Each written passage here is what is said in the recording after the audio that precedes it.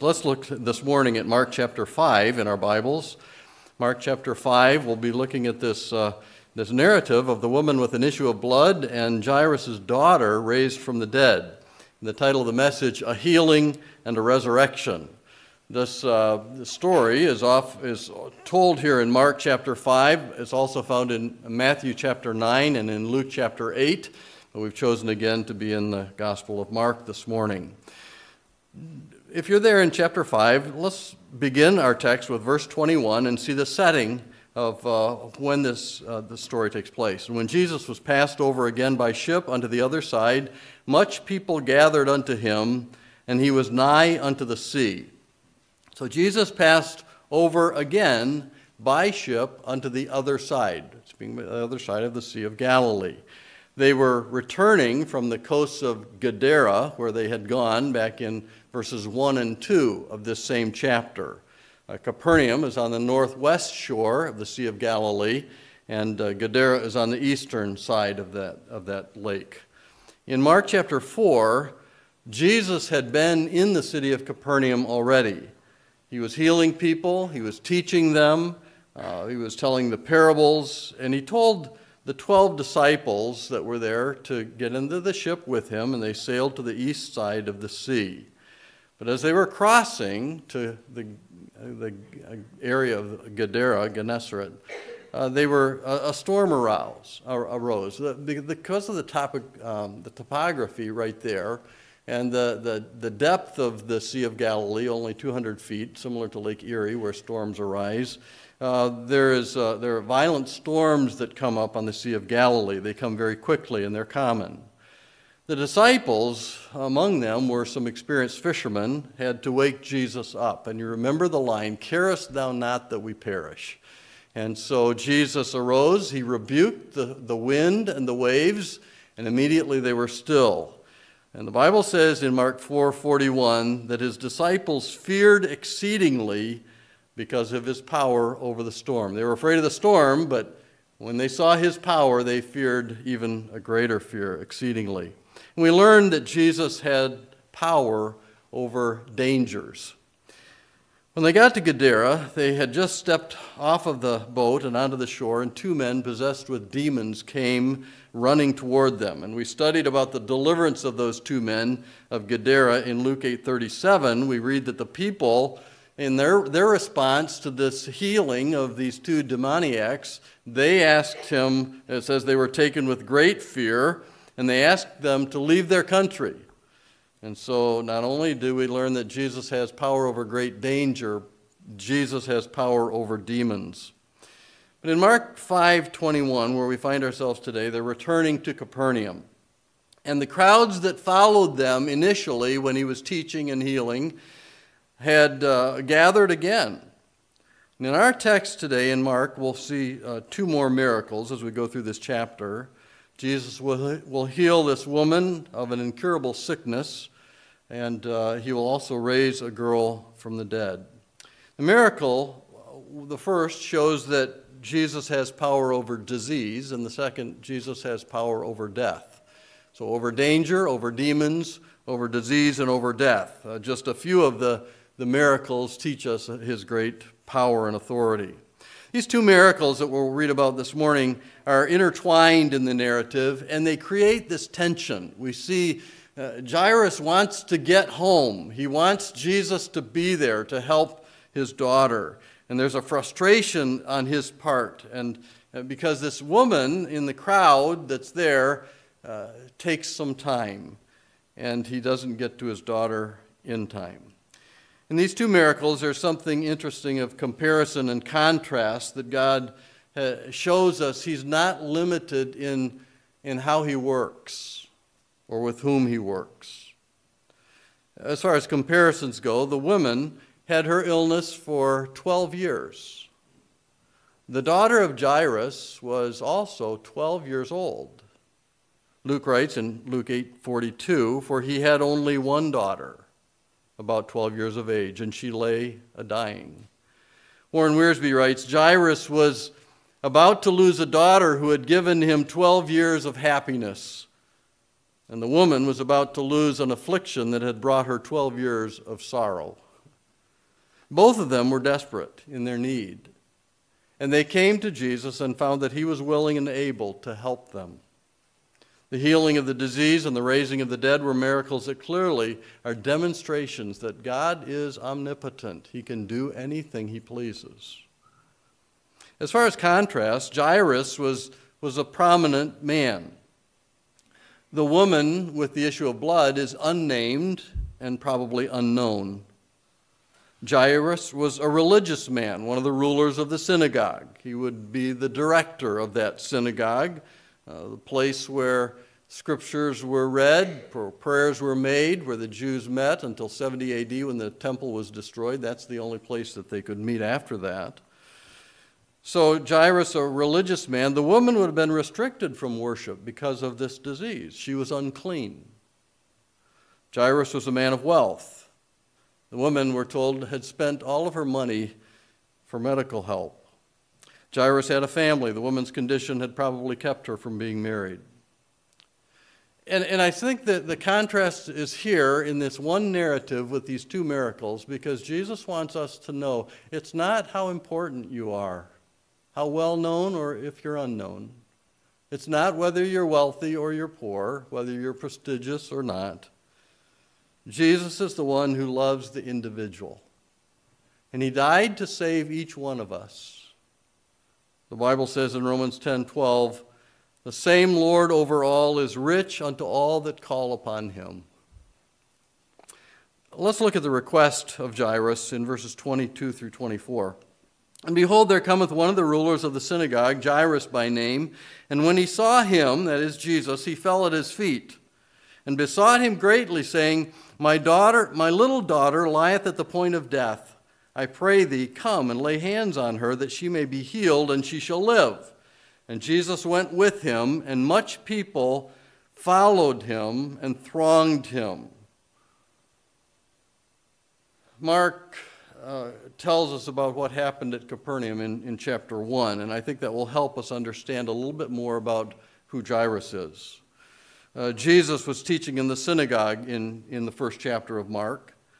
A man with an unclean spirit happened to show up, and Jesus cast the demon out of that man. Then he healed Simon Peter's mother-in-law, who also lived in Capernaum. He healed others who came to him. Mark chapter 2, we have another healing in Capernaum. That's when a paralyzed man was brought to Jesus by 4 friends. They couldn't get to him because he was inside the house, and they lifted the roof and let him down through that roof. And it was there that the scribes and the religious leaders started questioning him and accused him of blasphemy. Okay, this is Capernaum. Hughes writes, the crowd stood riveted in silence. That's now back in the chapter of our text today. Jairus asking Jesus to come heal his daughter. The crowd stood riveted in silence. Jairus had not been known to be friendly toward Jesus.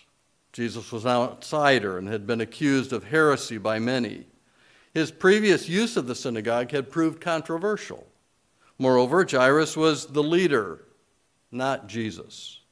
Yet now he is coming to Jesus. With that background, Jairus comes and he makes this request for his daughter. Why? He was desperate. And desperation often causes people to turn to Christ, to come to Christ. God may bring unpleasant things into your life so that you'll come to him to be saved. He may bring unpleasant things into your life as a believer to build your trust in who he is and what he's doing. You may be facing things right now. And those things may be pushing you closer to Christ. It was Charles Haddon Spurgeon who said, I have learned to kiss the waves that throw me up against the rock of ages. How did Jairus approach Christ? It says that he fell at his feet, humbly acknowledging his great need. He's the only one who can help him. It says he besought him greatly, with great emotion. He wasn't concerned about what the other people in the town thought about him coming to Christ. Listen to his request. My youngest daughter, or my young daughter, his only child. It's a term that he uses here that's an endearing term, thugatrion, my young daughter. We all know the heart-wrenching feeling when our own children are hurting. We think, if I could only take their place, I would. So his request is personal. His request was urgent. She lieth at the point of death. Literally, he's saying she is coming to the end. He pleaded, he asked in faith, come, so that you can lay your hands on her, with the result that she'll be healed, she'll live. The word there for healed is sozo. We've said that before. It's saved. It can be used spiritually or physically. Here it's being used in the physical sense and translated with this word healed. Verse 24, we read, and Jesus went with him. And by going with him, Jesus is giving him hope. He's going to take the next steps that have been requested as well. He will lay his hands on the child, and it will result in this healing and the fact that she'll be able to live. But now, at the end of verse 24, we read something that's going to delay them. Much people followed, and as they joined along, they wanted to go with him. They heard the request from Jairus, and they wanted to go along. And it says they thronged him. They were pressing in together. It's a word that means to press together. Well, let's look at the healing of the woman along the way in verses 25 through 34. And a certain woman which had an issue of blood 12 years, and had suffered many things of many physicians, and had spent all that she had, and was nothing bettered, but rather grew worse, when she had heard of Jesus, came in the press behind, and touched his garment. For she said, or she thought, if I may touch but his clothes, I shall be whole. And straightway the fountain of her blood was dried up, and she felt in her body that she was healed of that plague. And Jesus, immediately knowing in himself that virtue had gone out of him, turned him about in the press and said, who touched my clothes? And his disciples said unto him, thou seest the multitude thronging thee, and sayest thou, who touched me? And he looked round about to see her that had done this thing. But the woman, fearing and trembling, knowing what was done in her, came and fell down before him, and told him all the truth. And he said unto her, daughter, thy faith hath made thee whole. Go in peace, and be whole of thy plague. She had a disease. She had this hemorrhage that was going on for 12 years, uncontrolled bleeding, a hemorrhage from either a wound or a disease. Here it's told that it was a disease. She would be considered unclean religiously, but also socially. She had suffered many things from many physicians. The Talmud gives at least 11 cures for this sickness. Some were homeopathic remedies made of a combination of herbs. One was the gum of Alexandria, alum, and crocus. Mix it in 3 equal parts and take that. See me in the morning. Another was made from Persian onions boiled in wine. Some were practices, not just something you take, a medication, take this, but do this. One treatment was to carry a grain of barley that was taken from the droppings of a white female donkey. Another was to have her sit where 2 streets cross, sit at the intersection, holding a cup of wine when someone would come up behind her and scare her by shouting, arise from thy flux. Makes you wonder, where did they come up with these? But she spent all that she had. And none of the things she tried helped. In fact, she was getting worse. And here she touched the hem of Jesus' robe. She had heard about Jesus either that day or maybe previously. She came in the press, in the crowd behind him. She touched either the hem of his garment, his robe, or the tassels that were attached to the fringe of his robe. She said, if I may but touch his clothes, I shall be whole.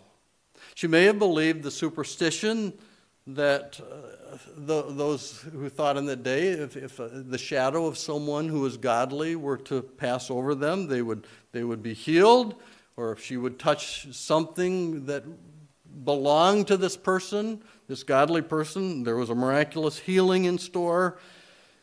You know, Luke told about that, and he was a doctor in Acts 5:15, where sick people from Jerusalem were being brought to the streets on stretchers so that the shadow of Peter could touch them and they would be healed. So superstitious, perhaps.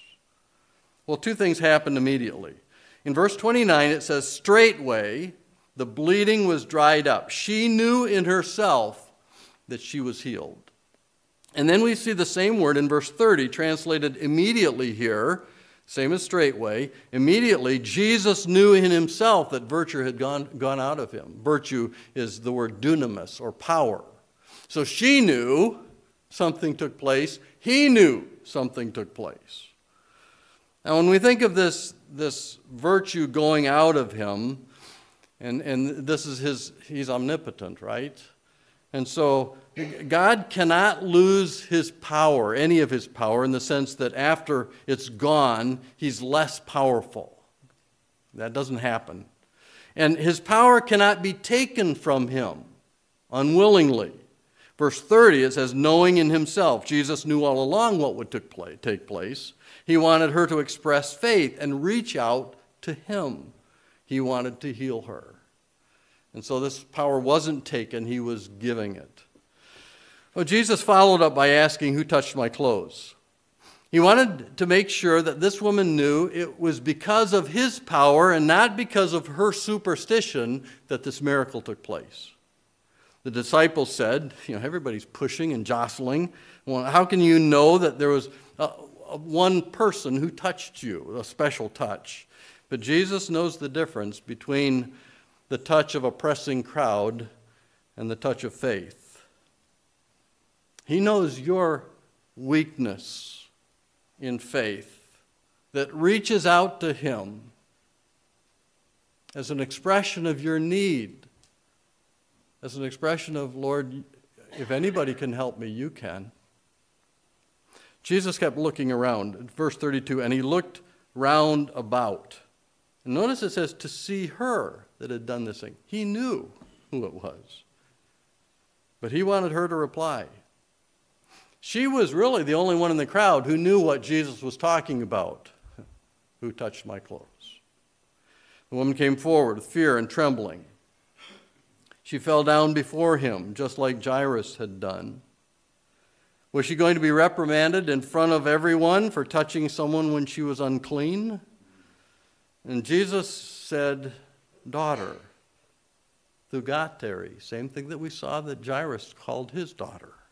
This is the only place, I believe, where Jesus uses that of an individual. And this, again, is a term of compassion, of endearment.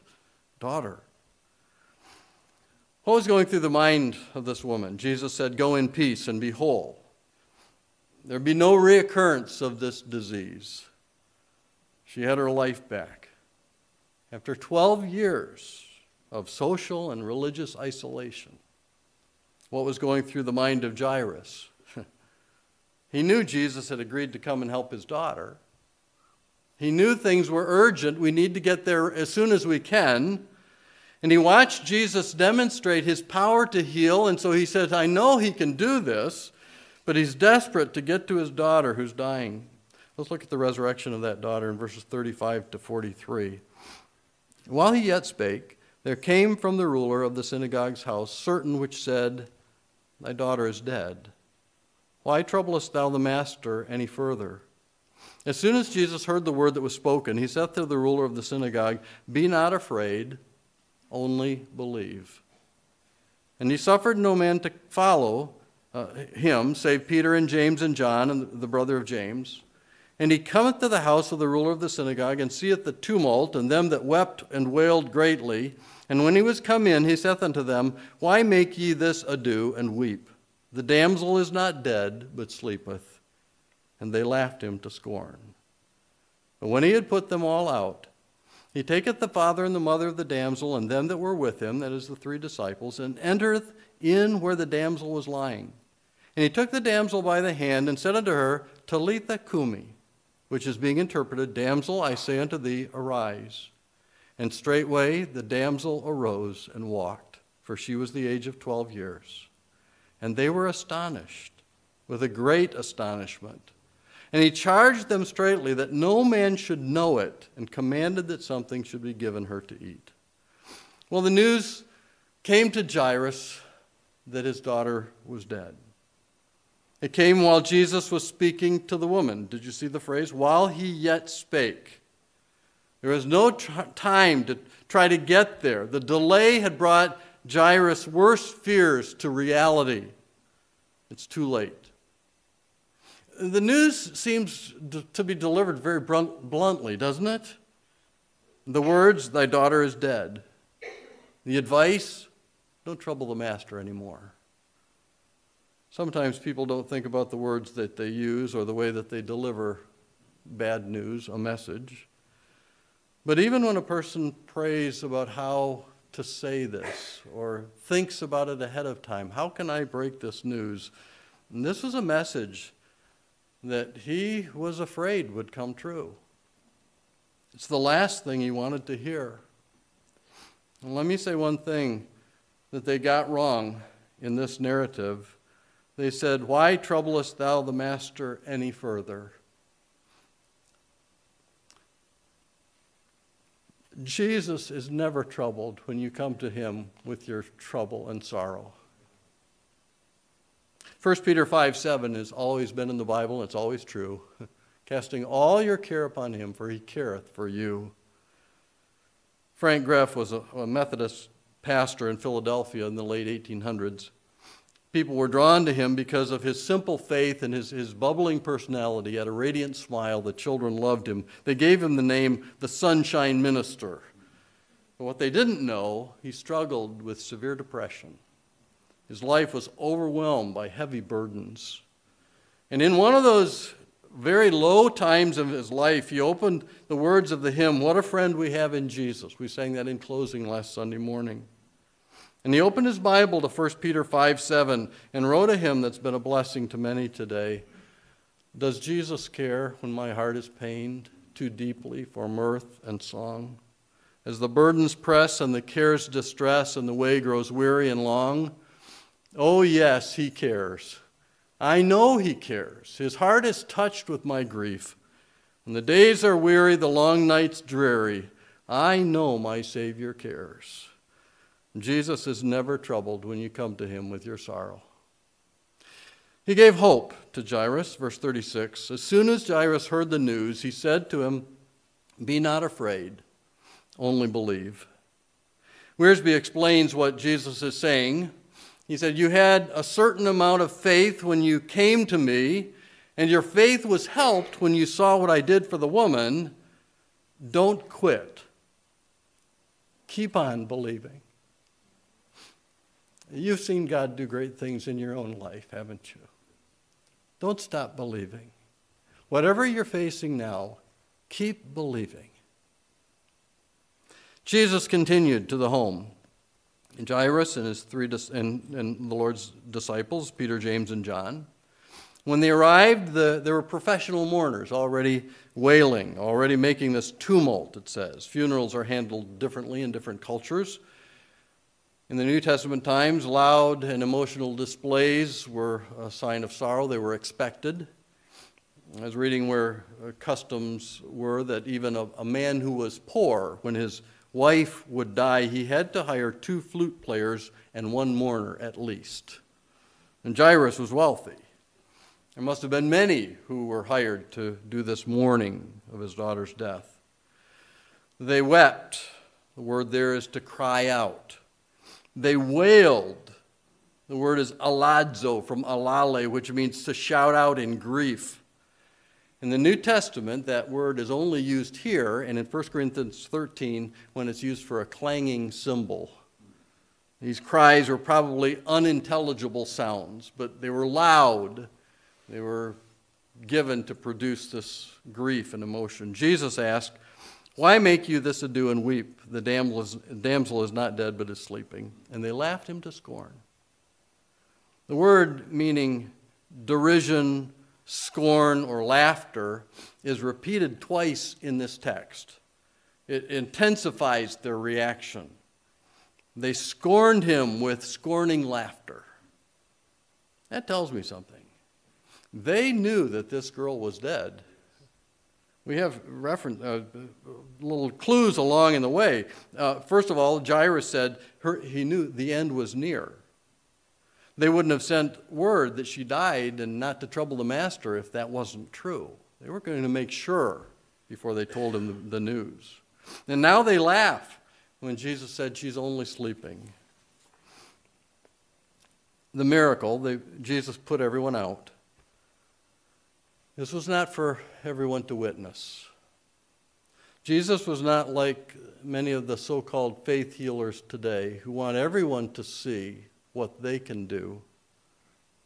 He took her by the hand and said in Aramaic, Talitha Kumi. The interpretation Mark gives, damsel, I say unto thee, arise. G. Campbell Morgan adds that the meaning of Talitha is little lamb. How endearing. Little lamb, arise. And she arose and walked around. Normal for a 12-year-old to do. The last phrase of verse 42, they were astonished. Those who were there, the disciples, the parents, the word means to stand outside yourself. It was an out-of-body experience. It wasn't real to them. It was with great astonishment, great amazement. And Jesus charged them with two things. First, don't tell anyone what happened. A lot of times that happens after a miracle that Jesus performed. Don't tell anyone. You say, how can I keep this quiet? Obviously, this didn't mean don't ever tell anyone. Word was going to get out. The mourners were outside the door. Eventually, someone's going to see this little girl alive. But Jesus wanted it kept quiet until he had a chance to escape the false worship of those who mocked him in unbelief. And he says, give her something to eat. We often forget to do those normal things in life when we go through traumatic experiences. And so in the middle of all the excitement, Jesus wants to make sure that they fed her. And she was completely healed. And it was okay for her to eat now. As we look at these miracles, there are two applications that can always be made when miracles are accomplished. First, by reading about this miracle, the things that Jesus did in Scripture, you will either say, yes, I believe that happened, because Jesus is the Son of God. He is who he claimed to be. And if he is who he claims to be, he is the only one who can save me from my sin. And you'll either say that or you'll walk away from him in unbelief and you'll die in your sin. I've often used John 20, 30, and 31 to explain the purpose of the New Testament miracles. And many other signs truly did Jesus in the presence of his disciples, which are not written in this book. But these are written that you might believe that Jesus is the Christ, the Son of God, and that believing you might have life through his name. And so as you consider this miracle today and you have never trusted Christ as your Savior, believe that he is who he says he is. That's the purpose of this miracle. If you've already put your faith in Christ for salvation, these miracles will encourage you that God loves you, that he is able to accomplish anything in your life that he knows is best for you. He saved your soul for eternity. He'll provide everything that he wants you to have and use whatever he wants to do. Whatever you're going through in life right now, he wants to use that for his glory. I want to remind you of Romans 8:28. The context of Romans 8 is praying according to the will of God. The Spirit makes intercession for saints according to the perfect will of God. And so we pray, and we know all things work together for good to them who are the called of God, to them who are called according to his purpose, to them that love God, to them that are called according to purpose. There are no mistakes that God makes with your life. Whatever you're facing right now, God wants to be glorified in it. And your testimony will shine as radiantly as this resurrected girl. People will know, you will know, that God does all things well. Let's pray. Father in heaven, we thank you for these two miracles that are written together for the purpose of showing us that there is no one person more important than another, that your grace and your sacrificial death on the cross was for all who would call and believe. And so I pray that today you would draw someone to salvation who is yet an unbeliever. May they see that what you did was real and that you can save them from their sins. And I pray for anyone else who's going through a difficulty that they will learn to trust you and know that it is working together for their good and for your glory. We pray in Jesus' name, amen.